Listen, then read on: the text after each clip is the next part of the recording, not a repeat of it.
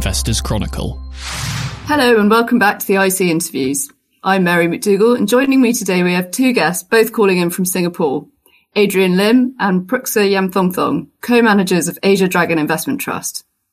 The trust is the second largest investment trust in the Association of Investment Companies Asia Pacific sector, with 794 million in assets at the time of recording. The managers have comfortably outperformed their benchmark, the MSCI Asia ex-Pacific Japan Index, over the past 5 years by searching for high-quality companies with good cash flows and healthy balance sheets. Adrian, Pruksa, thank you for joining me. Before we jump into your investment approach and talking about the fund, inflation is the big question on everyone's mind at the moment and in the financial media. In your latest market commentary, you acknowledge that inflation is emerging as a cause for concern amid the boom in commodity prices, but you say that you believe inflationary pressures will be temporary. Please, can you talk us through your thoughts on the topic for both China and the wider Asia region? I mean, if we look at China today, inflation seems to be relatively under control. But I think what is catching investors' mind is the spike in PPI, the Producers' Price Index that is, I think, leading the way. And the question is, how much of this will actually translate into higher consumer prices? So far, we are not seeing this appearing yet. But I think it's something that we are watching relatively closely. I mean, when we look at the reasons behind the rise in PPI in China, then a large part of it seems to be driven by higher imported raw material prices. So we are seeing prices of, for example, iron ore is having a very strong increase, partially driven by the strength of demand as the global economy opens. Part of that get transferred into China as iron ore prices are more global in nature. Part of this is also due to the supply issue where in many parts of mining communities, they are in emerging countries, and that's where we are still facing with COVID-related issues, and therefore supply was also somewhat disrupted. So we are in this, sort of like an imbalanced type of a period at the moment, and that's why we are seeing this spike up in price. So the Chinese government is watching this closely, whether, how much of this PPI is going to translate into CPI. But I think the other part of the equation that we have to think about is also on the food costs, which is a large part of CPI as well. And so far, that seems to be relatively under control as well. After, over the past 2 years, we have seen quite an increase in pork prices in China, for example. So I think there are many driving forces in this. And certainly when inflation should come back as economy opens up, as we have seen with, the global economy as well in the US, where we are seeing a very strong stimulus program coming through. Inflation can be a risk, but so far, if you look at the stimulus program back in China, they have been also on a relatively disciplined manner this year. So I would say it's a concern, but it seems manageable so far. Thank you. Adrian, do you think it's a concern outside of China in the Asia region? Yeah. I mean, the things that Pruksa talked about, the commodity prices as well as the opening up of the demand cycle following a terrible 2020 is prevalent not just in China but across the region as well. There will be some local adjustments for each of the countries with the logistic constraints as well as the supply constraints. But by and large, that is something that is expected given that there will be quite a recovery shock when that comes through. The pace of this would be quite dependent on how COVID is brought under control as well. And, vaccination programs are being rolled out at different paces in different geographies. And that's something that will have an impact on how fast or whether inflation shows up in a meaningful way or not. Absolutely. In terms of the opening up of the economies, you're in Singapore, you're under a fresh lockdown at the moment. How are the vaccine programs across Asia coming out, and how do you see the opening of the economies over the next year?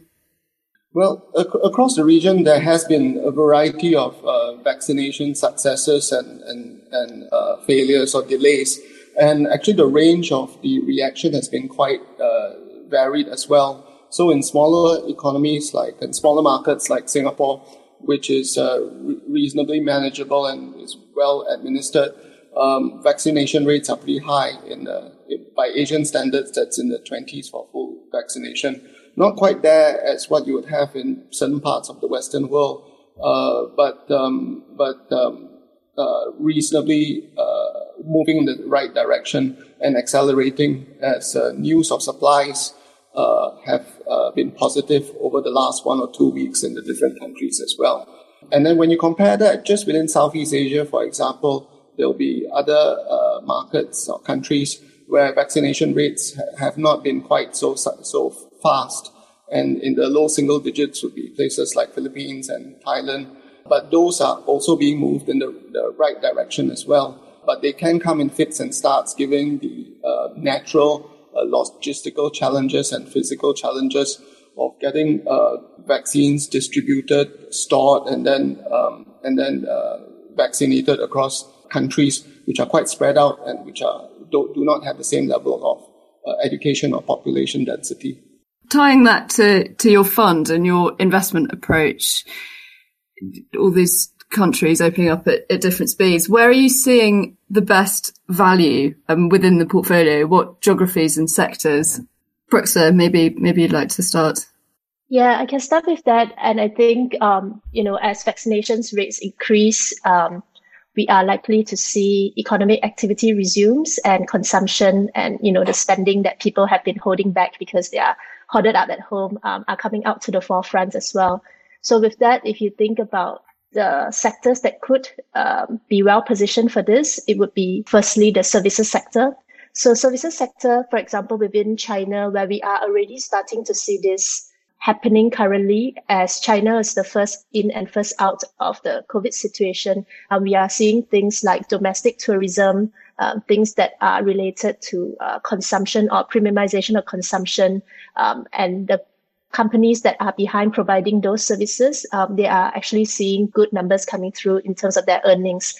And I think we are continuing to see that opening up on the domestic theme within China. So within the portfolio, we do have companies like China Tourism, for example. And what they have as one of their business is they have huge duty-free stores on this holiday island in China. It's a Hainan island, so very sunny, very good weather. And as the economy opens up, domestic tourism, that people do go there to take their holidays. At the same time, they go there to spend on duty-free goods, where in the past they might travel to Korea and Japan to buy some of these goods, for example. But now you can actually buy them within China itself. And there has been a change in the amount that you can buy. So the quota has been lifted and the type of goods that you can buy as well. So you are able to buy more than cosmetics, which has been, I think, one of the key purchases in the past. So that has been one of the beneficiary that we saw in terms of resumption of services. Other areas that we are seeing would be places where it's more of domestic tourism destination. So Sands China, for example, is one that could start to see more interprovincial traveling coming through as well. That could be one that we are starting to see some of the premium mass consumption coming through into Macau as people look to have more leisure travel. And the other area that could be quite interesting is actually an insurance company called AIA. So AIA, what they sell is premium life insurance protection business. They do have a large presence in China, but they have also a very sizable presence in Hong Kong. And in the past, their Hong Kong book, the growth is actually driven by Chinese travelers crossing over to Hong Kong to buy some of these life insurance policies because they are priced more comprehensively. And that remains one of the things that we think will continue to come back as China reopens their border with neighboring countries. So yeah, plenty of opportunities. Yeah, that sounds exciting. How are you feeling just generally across the fund? How are you feeling about valuation levels? Because India's had a strong stock market recently, despite being possibly one of the worst affected countries by the pandemic. China's had a very strong market last year, which has tailed off a bit in the last few months. Adrian, perhaps you could talk through different parts of the funds and how you feel about valuations.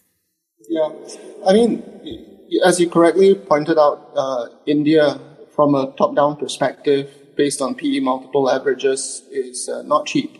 So that's not a place where you would typically see value from simple valuation methodologies. But there are things there that we like, that we think have proven resilient over this period of time. And actually, it's very difficult to conclude on valuations by countries or by markets at this point in time. There is a lot of built-in uncertainty with respect to the recovery in 2021 or 2022, with the opening of borders, with COVID vaccination progress, and with the rising chance of inflation as well. So it is across the region, there are pockets of opportunities in recovery stories that we think prove themselves to be reasonably priced if recovery comes in the next 12, 18 months. But, that's a very difficult call to make. We are seeing things that look superficially cheap on 12 and 18-month forecasts going out, but currently, because of the difficult period that they have just come out of, have very little to show in terms of earnings and cash flows for it. So that's something that will be a challenge. With respect to India itself, it has been a beneficiary of being relatively late in the recovery, and then enjoying a relatively strong run of liquidity, primarily driven by domestic and then at times driven by foreign capital as well. And that has carried forward this year. We are quite cautious that although the fund and the trust has an overweight position, and it's full of stocks that we think are very good franchise within the Indian market, we are quite prudent and we are quite cautious about the exact pace of recovery though. So we like things like HDFC, which has a very strong franchise in the Indian mortgage market across India, not just in one or two states. We like the management team there. We like the way they prudently manage their balance sheet. But we do need to keep an eye on these things, and valuations at certain places and certain sectors are priced for a perfect recovery, something that we think should be treated with caution. You've mentioned a few financials. I was looking through your holdings earlier, and it does look like there are a number of banks. And I think it's quite interesting how the sector's evolving. So there's a lot of talk about the future of money at the moment. And you have China cracking down on cryptocurrencies as well as testing its own digital yuan. Do central bank digital currencies pose as a threat to the value of banks? And how do you see this evolving in Asia? Yeah, I mean, if we look at the long-term development of central bank currency, the digital currency in China, it's quite interesting that they began to look into this as early as 2014. And I think over the course of the pandemic situation last year, they have actually begun doing some pilot testing in cities like Shenzhen, Suzhou, for example, where what happened was that they give you hongbao. Hongbao is like a red packet in China where basically you give digital money in red packets. Most of the time you give it during Chinese New Year, but this time I think they are just testing out the digital currency through their distribution channel. And if you look at the key players as to how this digital yuan is working in China, one of the most distinctive is that the traditional players are actually part of this whole supply chain. So you have the central bank, the PBOC issuing the digital currency. They then distribute it to the commercial banks in China, and those would be the large state-owned banks. And the commercial banks in China then work with guys like WePay or Alipay, for example, to come up with certain app, and they are all partners in trying to distribute this for use to test the use cases. And usually the link between them is the QR code, where you can open the app up, use the QR code, and you can scan it at the end consumption place, whether in certain retail outlets, for example. So that's the whole distribution. And from that, you can see that the intention of the central government so far is to actually digitalize the physical money in circulation. So, and the reason behind that is that, physical money, whether you think about the banks and coins, is a bit, it's difficult to keep. It takes money to actually print them. And I think more importantly, it's difficult to trace as to, where this physical is being used, for example. But if you digitalize that, that solves the cost side of things, but it also improves the traceability side of things, which I think as time goes by, that is going to become very, very important information for the Chinese government as a whole as well. So far, they are coexisting with the likes of WePay and Alipay. But then what this means is that you are very likely to see increased competition for the two dominant payment systems that are in China. And it is really up to the consumers to actually choose which one serves them better. So I think it goes back to us having the confidence in, whether the payment systems guys like Alipay or WePay are able to continue to innovate the ecosystem to bring the most convenient way to use the payment system for consumers. And usually in China, as the way that we have seen the model evolve, payment system is just the beginning. After you have the payment system, you then use them to do other things like use the spare money to make certain investment, use the spare money to actually buy insurance, etc. So it's not just a payment system, is what I'm trying to get at. And there's a lot of innovation involved. And I think we are going to head that way in terms of the development of the future payments industry. It's fascinating. It's a really interesting area. And just sort of moving on from, you mentioned Alipay and Alibaba as a big holding in your fund. How are the antitrust proceedings developing in China? So Beijing's trying to curb their dominance of Alibaba in particular. How do you think this will play out? Is it posing as a threat? I think it is playing out at the moment, but I think what we should be aware of is to perhaps take a step back and look at I think the broader context of why this is happening in the first place. And I think anti-monopoly is just one piece of the puzzle. If we take a step back and look at what the Chinese government has been trying to do over the last 2 to 3 years, we can think of them as the Chinese government overall is trying to sort of like strengthen their house. So if you think China is a very big house, is trying to strengthen their house, strengthen their foundation to be able to withstand, a lot more stormy weather, which I think over the last 18 months, China has gone through a fair bit of that stormy weather. I think we would all agree on that as well. And therefore, over the last 2 to 3 years, what we have seen is that, China has begun with the supply side reform that was painful in cutting some of the overcapacity industries. They have moved on to deleverage the economy to a certain extent. They have moved on then to basically try to control the rise of shadow banking and bring down that proportion. And then COVID hits. So when COVID hits, a lot of these reforms have actually been pushed to the back burner for a while because you have to deal with the COVID situation.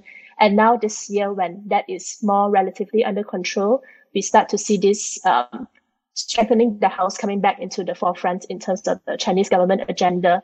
And I think it's no surprise given that the digital economy in China is such an important pillar of the house that China would need to find a way to evolve along with the increasing regulatory challenges. And the thing is, this is not only unique to China. I think globally, all the regulators are finding ways to evolve their regulation as well to be able to govern the risks associated with the growth of digital economy and the big tech companies a lot better. So I think it's a question of regulation catching up in this space. And I think what the Chinese government ultimately wants to do is not to kill off the innovation. I think they do realize that innovation is very, very important in this space. And it is also not out to nationalize the industry as well, because they know that in this space, to be innovative, you actually need to let it to be run in the hands of the private players, but then within a certain framework that they are trying to set in place so that they can control the risks. And this is happening across different sectors where China is about controlling the risks, making sure that if growth is happening too fast, you try to rein things a bit back in, and then you try to make sure that the foundations are better suited for that level of growth. And I think this is what is happening today within the internet sector in China. Alibaba is the first one. It is also the most widely acclaimed one as well, but I think this is happening across the whole industry. Yeah, it looks like the regulators have been a bit softer on Tencent. Do you think Tencent will be next? Well, actually, Tencent has gone through that level of scrutiny before as well. I think any company in China that has a very strong market position within the sectors they operate in, and in this case, Tencent would be very strong in gaming, among other things that they have evolved from. They have gone through that level of scrutiny as well. We saw that a couple of years back, for example, the Chinese government was very concerned with the impact of gaming on society and held back or slowed down the approval pace of new games for the Tencent group as well. So things can come in the form of penalties or fees, or they can come in the form of additional levels of approvals or additional lines being drawn about how businesses can operate. I think given the scale and the strength and the incumbency of companies like Tencent and Baba, even if they were if they were in any other country, they would be going through the same levels of scrutiny as well. I think governments are always mindful of monopolistic tendencies, and in fast dynamic markets like this one, where there has been a lot of innovation over the last 10 years, they would especially be mindful of that. And Prixer, you mentioned the shadow banking sector in your previous response. How is the expansion of credit in China something that you worry about? Yes, it is. But I think we are not the only one worried about it. The government is also worried about it, and that's certainly good news, because that means that they are aware of the issue, and therefore they have begun working on the issue as well through over the last 2-3 years, deleveraging that part that I've been talking about as well. So I think the discipline is there in terms of trying to bring down the leverage. The discipline is also trying to be more disciplined with regard to the stimulus measures. If you compare, the stimulus measures that China has put through over the course of the last 12 months versus elsewhere around the world, I would say that they are relatively restrained. And I think the concern about leverage has some part to play with regard to how much they were willing to spend to stimulate the economy. I think one particular area where within the broader leverage where it's more concerning is the real estate sector in China. And that's where we also see that regulations by the government have been a lot more stringent, which actually started last year as well, where the government has not only put through restrictions on property developers. So basically they have issued measures, what you call 3 red lines. But essentially what that means is that if you have a certain financial leverage above certain financial ratio, you will not be able to get more access from the banking system to fund your growth. So that's controlling leverage on the developers front. You also have the government controlling leverage on the consumers front, where basically the banking sector would not be able to make more loans if they have exceeded a certain quota of their mortgages over a certain period of time. So you will see that the Chinese government does pay a lot of attention to leverage, and within that, the leverage in the real estate sector, given how it is very much tied to consumers as well, and is a large part of the economy as well. That's something that they pay a lot of attention about, and that's something that we do look at a lot as well. Looking at leverage in a different part of the market, Adrian, so the Chinese stock market, there's reports about high levels of margin trading. I read on Reuters last week that China's margin trading balance on the Shanghai and Shenzhen stock exchanges has reached its highest level since 2015. Are you seeing froth in the market, and does sort of frenzied retail trading, is that something that worries you?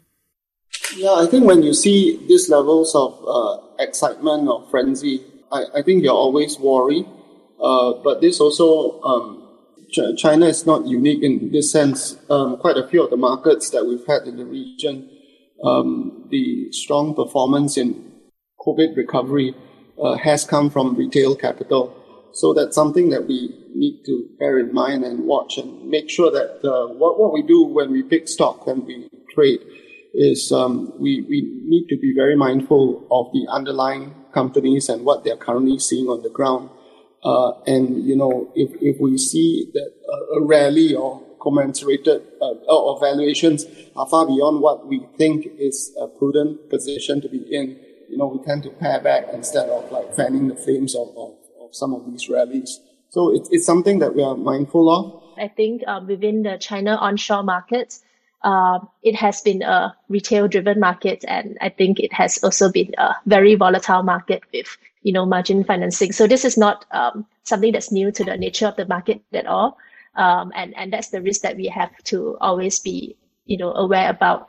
But I think this is also one of the reasons why it creates a lot more mispricing opportunities for institutional investors like us to be able to take advantage of some of this sell-off in the market to buy into the stocks that we like, that we think are fundamentally sound. So we actually view this as an opportunity, and for us, it's going back to each stock level and making sure that valuations don't look too elevated versus their growth expectations.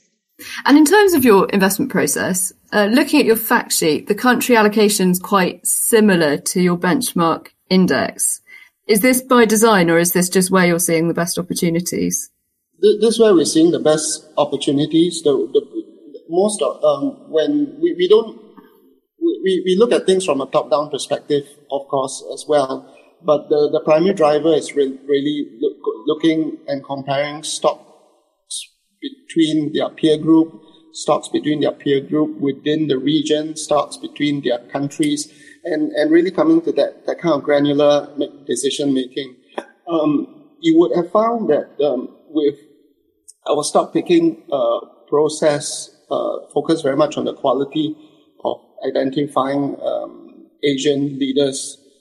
They are good at what they do, not just domestically but internationally as well, to some extent.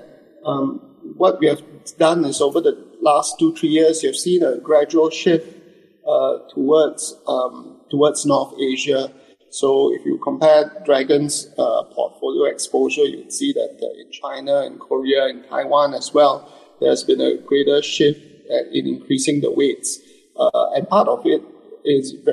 big part of it is very much driven by company-specific performance, where we've seen resilient P&L performance over this difficult 2-3 years, where we have seen very steady investment, and where you've seen business models that have proven to be successful in the new economy space as well as resilient in the old economy space as well.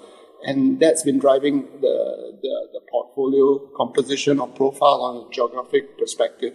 And perhaps I would like to add that, even though we might look like we are close to China from a benchmark perspective, the composition is actually quite different as well, where within that we are actually overweight to the China onshore. So domestic China Asia, we are overweight to that, and we are actually underweight China offshore names. And apart from China, we do have a very exciting market positioning in Vietnam, which is off benchmark position. Yeah, well, we'll come back to Vietnam, but just can you just tell us the difference between the A-share market and the offshore, just in case any of our listeners aren't aware of that? Yeah, sure. I mean, if you look at the A-share market, we find the A-share market, the reason why we are overweight there is because we find the A-share market to be a very exciting one for stock pickers. So I've talked about the inherent volatility driven by the retail trading that allow us to, pick the stocks that we like and more mispricing opportunities. But in terms of the type of companies as well, the A-share market offers us a more interesting mix of consumption. So consumer names within China, very strong brand names. So companies that are bigger names in our portfolio, like China Tourism is an A-share name, for example. So some of these names are just not available on the offshore market or in the H-share market.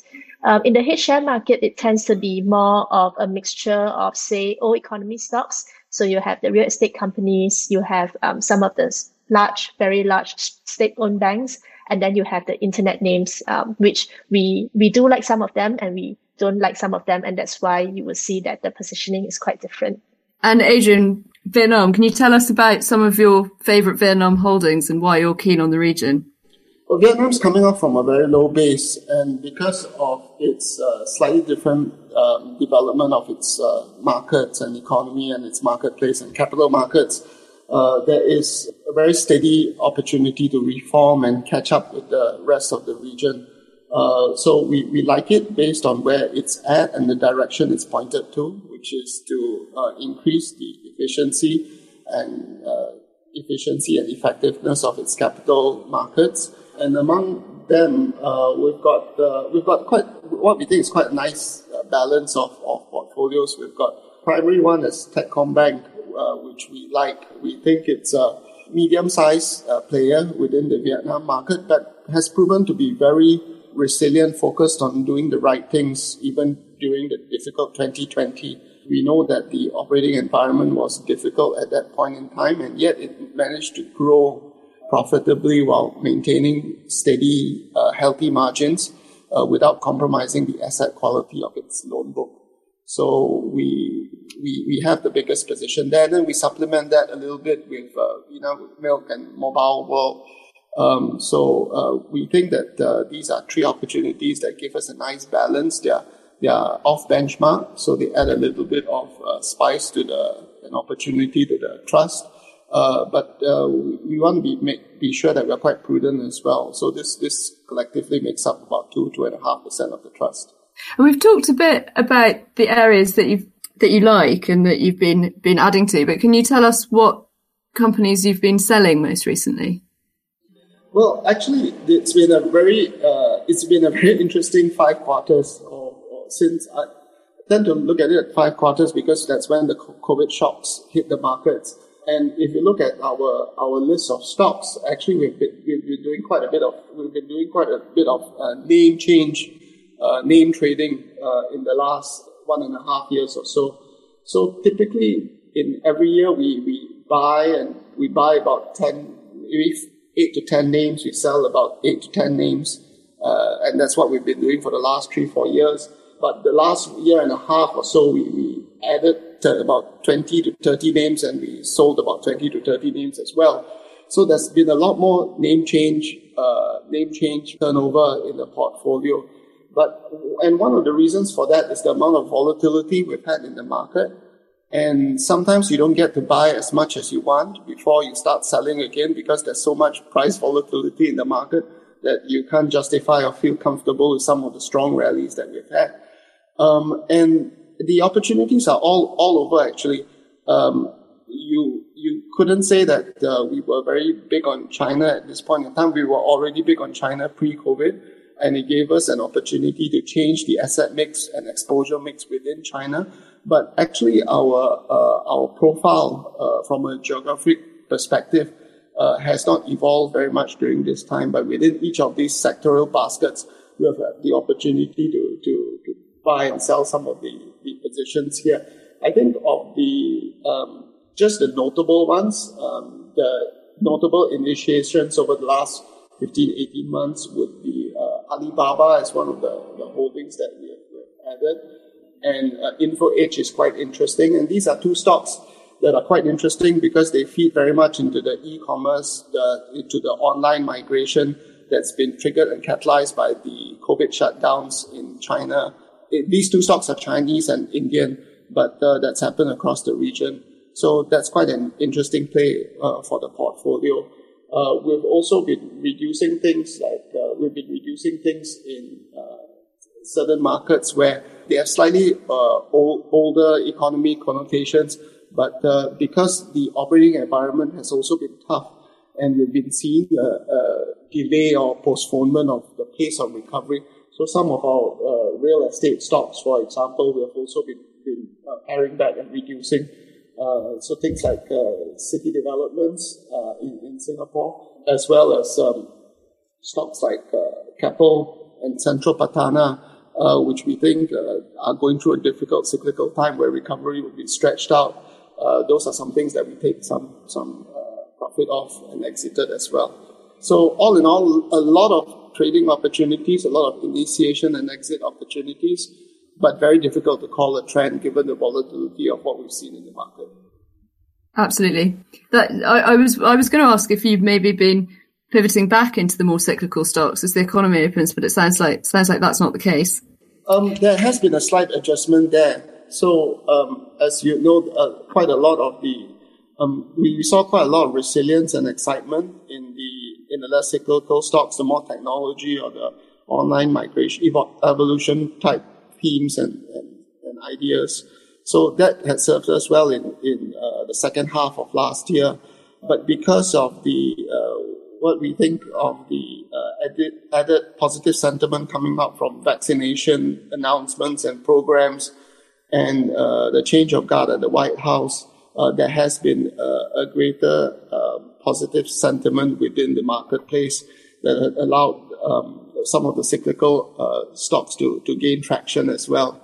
So we are looking at some of these opportunities and adjusting for them at the side, but they are not meaningful adjustments. The trust needs to be balanced for all kinds of opportunities, and we can't pivot hard the other way because some of the stocks that are being rotated out continue to deliver some very good numbers in these few quarters. So we like the balanced approach. Sounds reassuring. People always say how difficult timing the market is. It looks like environmental, social and governance factors play an important part in your investment process. Pruxa, could you tell us how you assess these factors and what sort of standards you expect from companies, and maybe how it compares in Asia to in the West? I think we do take ESG factor risks very seriously, and that forms a very much the key pillar of our overall quality assessment of the company, because that drives the longer term sustainability of their operations as well. And I think what we try to do is we take things down to the company level, so everything is bottom up. When we think about the issues of the ESG, we bring it down to the company level and we assess it like the way that we assess, the business model of a certain company. We then rate how this ESG, how the company is dealing with their material ESG risks that are pertinent to the company, then also is pertinent to their sector, for example. And that's really important because there's no one size fit all. You got to be able to analyze the relevant risks for the relevant company that would be driving the material difference. So for every single company, we would have our own internal view of its ESG capability. We would then also have an understanding of, what are the key ESG engagement areas that we would like to achieve with the company. And then when we go and meet with management, we then drive some of this agenda and ask perhaps hopefully a thought-provoking questions to the management team as to, how are you dealing with all this? And then with that, we come up to have our assessment of our overall ESG rating of the company. What we then do with this is that we then compare to what external rating agencies think about this company in itself, and then we see where the difference lies.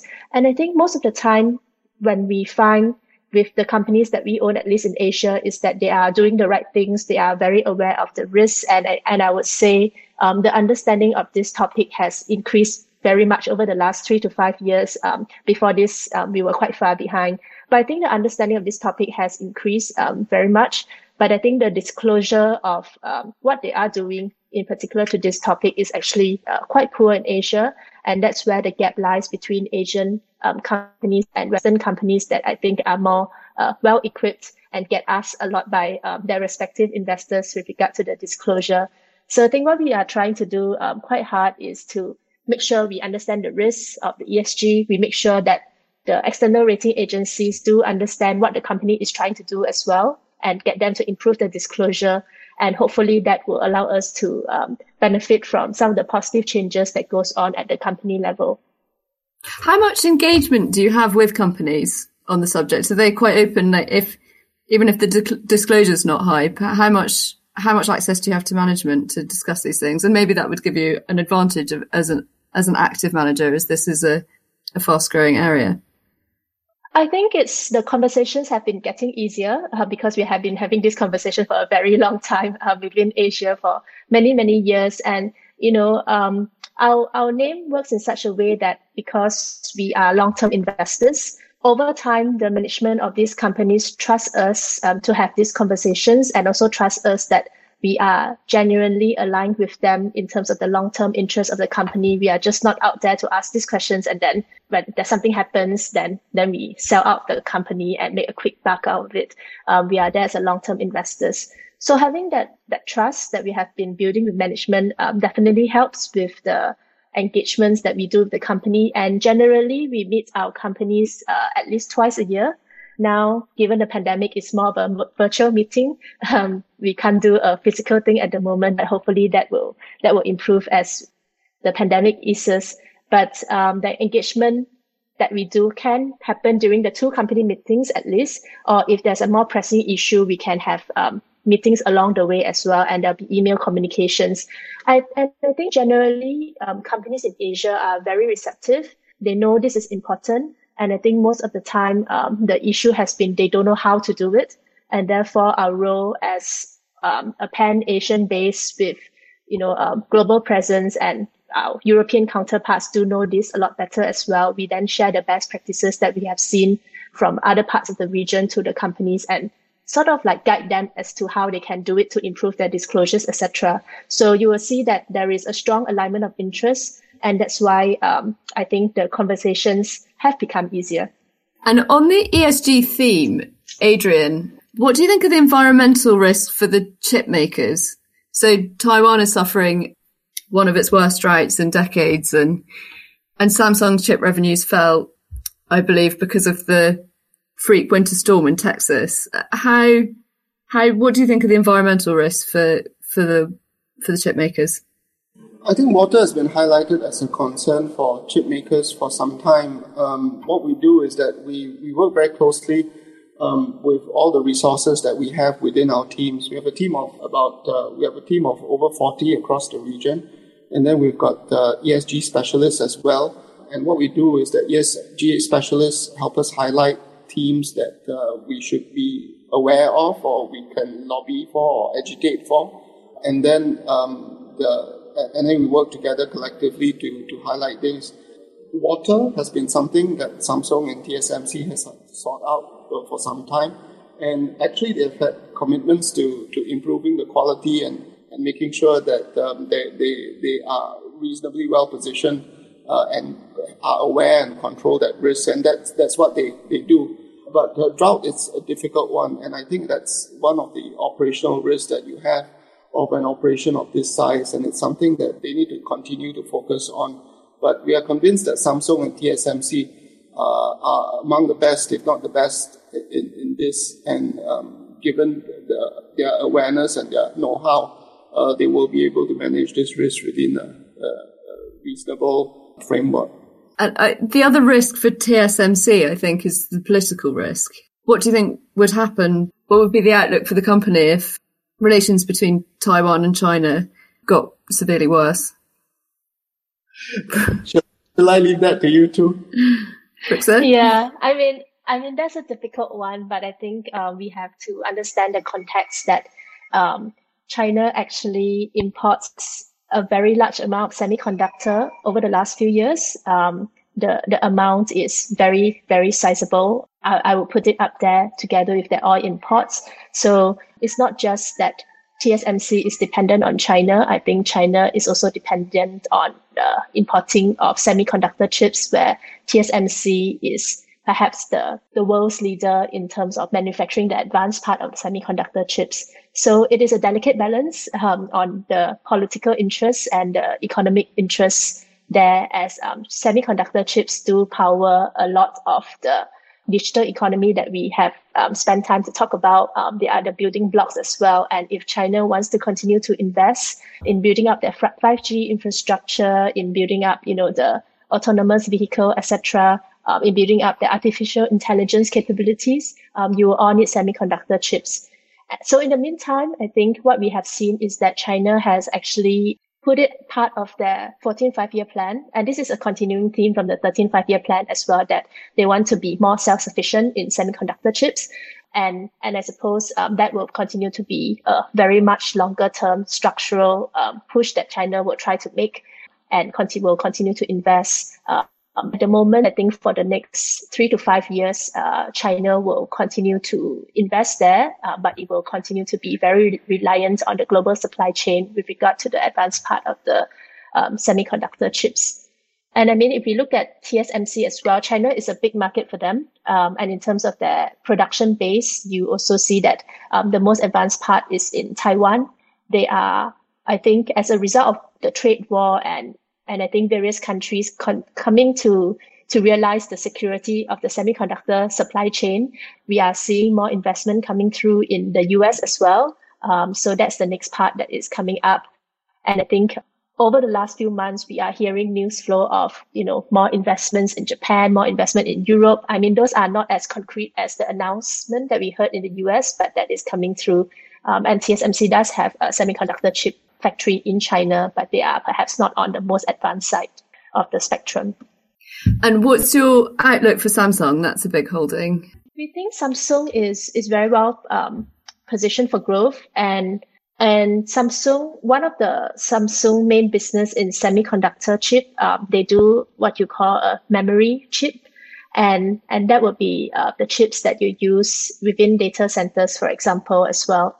So this is one sector that is going through what you call a cyclical recovery at the moment, and therefore, from the point of view, as more data centers get built up around the world, you start to see more demand from that for memory chips, and that is going to be a long-term structural trend, and Samsung is the global market leader within this space. So you are seeing that strong longer-term structural trend coupled by the nearer-term cyclical trend for Samsung within that business.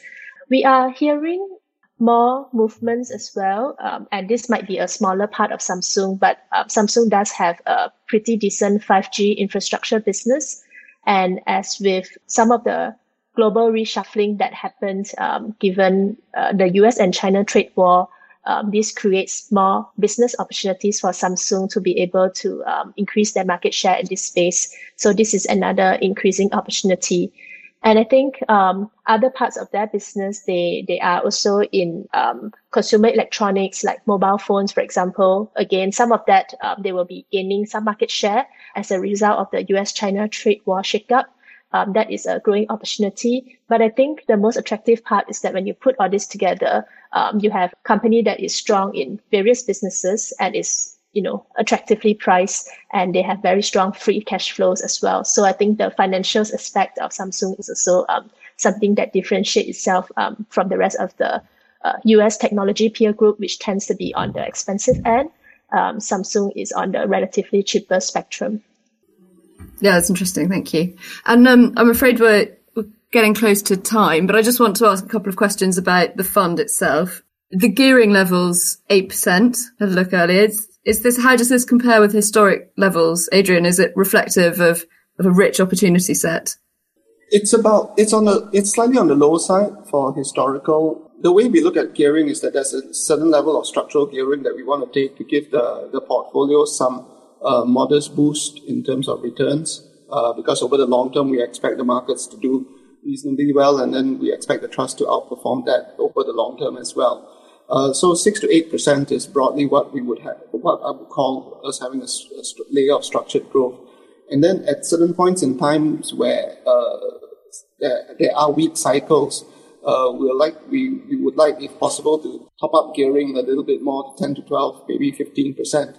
Last year, there was a point in time in Q1, Q2, when with the COVID shutdowns, that there was an opportunity, but that dip didn't last long, and therefore we've actually, with the strength in the markets at this point in time, we're quite comfortable with an 8% leverage effect on the trust. So there are opportunities, but as a house, we don't tend to be really aggressive on gearing levels as well. So I think that if you do get a dip, a strong dip that's not fundamentally grounded, we would be gearing up the portfolio. But at this point in time, with the way markets are, with a lot of positivism, at least in the capital markets for a recovery, I think this is at the adequate level of gearing. And the discount has tightened a bit from sort of average of the last few years, but it's still wider than some of your peers, despite good performance recently. Why do you think this is? Oh, that's... Is that a fair question? Well, we leaving no stone unturned when it comes down to performance to make sure that we do the best for the trust and the trust does the best against the benchmark and its peer group. So I think we're doing the right things that way in terms of communication and getting the message out. That's something that we've invested quite a bit of resource in, and we with the new tools and social media and the internet, there are new ways of getting our message out as well. So that's something that will be a continual focus for us going forward. And then other than that, the marketplace does what it wants to do. We did have a soft period of performance about 5 years back that might still cause some overhang. But if we keep this up, the discount should theoretically narrow, and we can just make sure that we focus on doing the right things by the trust. Make it look like an attractive entry point. Well, I'm afraid that's all we've got time for, but that was really, really interesting. Thank you so much for your time. I really appreciate it.